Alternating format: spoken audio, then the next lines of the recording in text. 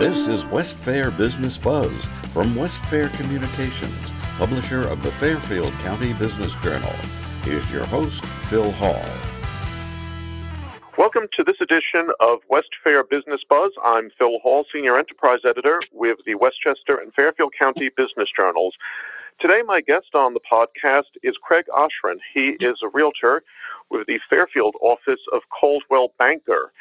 And Craig, you're actually not in the office at this time because of the COVID-19 pandemic. In fact, no realtor, I think, is in their office at all. That is absolutely correct. Well, this can't be easy for you because realtors, if anybody, are person-to-person people and out and about and showing properties and shaking hands and passing along paperwork. So how are you coping in this crisis? Well, I think it's forcing a lot more people, which I was already comfortable with, to go more digital, more Zoom meetings, more direct Facebook chats, more conversations on WhatsApp. So it's allowing people to really engage more on a technology standpoint. And for that, I was already doing that before. And I don't want to say I was ahead of that curve, but I was well aware that, sometimes we can't make it out of the house. So why are we not utilizing the technology? But that being said, I miss my coffee appointments. I miss seeing my fellow agents. I miss connecting and speaking with my manager as to what's going on in our market on a daily basis. And so it's definitely an adjustment, that's for sure. Now, you alluded to doing some digital work prior to this crisis. What was that all about? Digital work in the sense of, so I do a lot with social media as far as I have a Coffee with Craig O segment. I do a lot of short stories on Facebook and Instagram. In my way is to engage and support the local community. And so for me, I was already sort of aware of some of these apps, like a lot of our fellow agents, but I think it was being underutilized before COVID. And now I think it's definitely stepped up. I can only imagine how busy Zoom and WhatsApp and all of these other, platforms are right now to get those face-to-face meetings virtually. This may be a silly question, but are people looking for houses now in the midst of the COVID crisis? So I think there's been a little bit of a pause.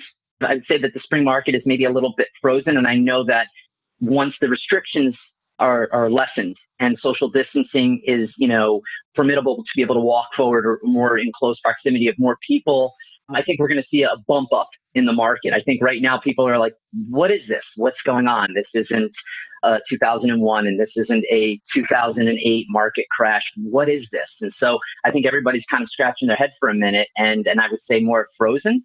But yeah, I right now currently have 2 deals for April, 1 deal for May. So people are still working. It's just now working more strategically, whether it's showing a property, whether it's doing a virtual listing presentation. Those things are available now for my client base, more so now than it was before.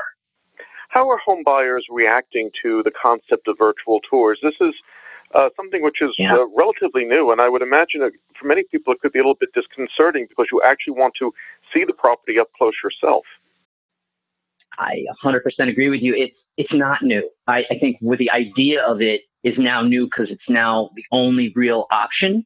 There are going to be buyers out there who will want to see the property. And when you do that, we have to respect that social distance, again, to stop this from spreading even further than it is and will be. And from what I hear, April is going to be a very challenging month on that end. That being said, virtual tours, 3D imaging technology, I've utilized what they call features and benefits videos where I introduce the property. Those things have still been going on. I think it's just now buyers and even sellers in the market to kind of check out what's going on with the competition. If they were to put their home on the market, now have to fully focus, be just available online because they can't go out in person. They can't shake that agent's hand. They can't go inside that property. So it's super important is that they are really engaging online because they have no other choice. You represent Lower Fairfield County. What was the housing market like prior to the COVID crisis? And what do you predict it's going to be after the crisis starts to die down?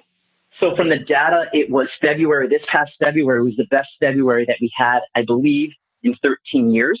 The February itself, mortgage rates were low. Mortgage rates are, I think, going to still stay low because we have to stimulate the economy, part of this stimulus package. That's not part of the stimulus package, but we have to continue to get people excited to want to purchase.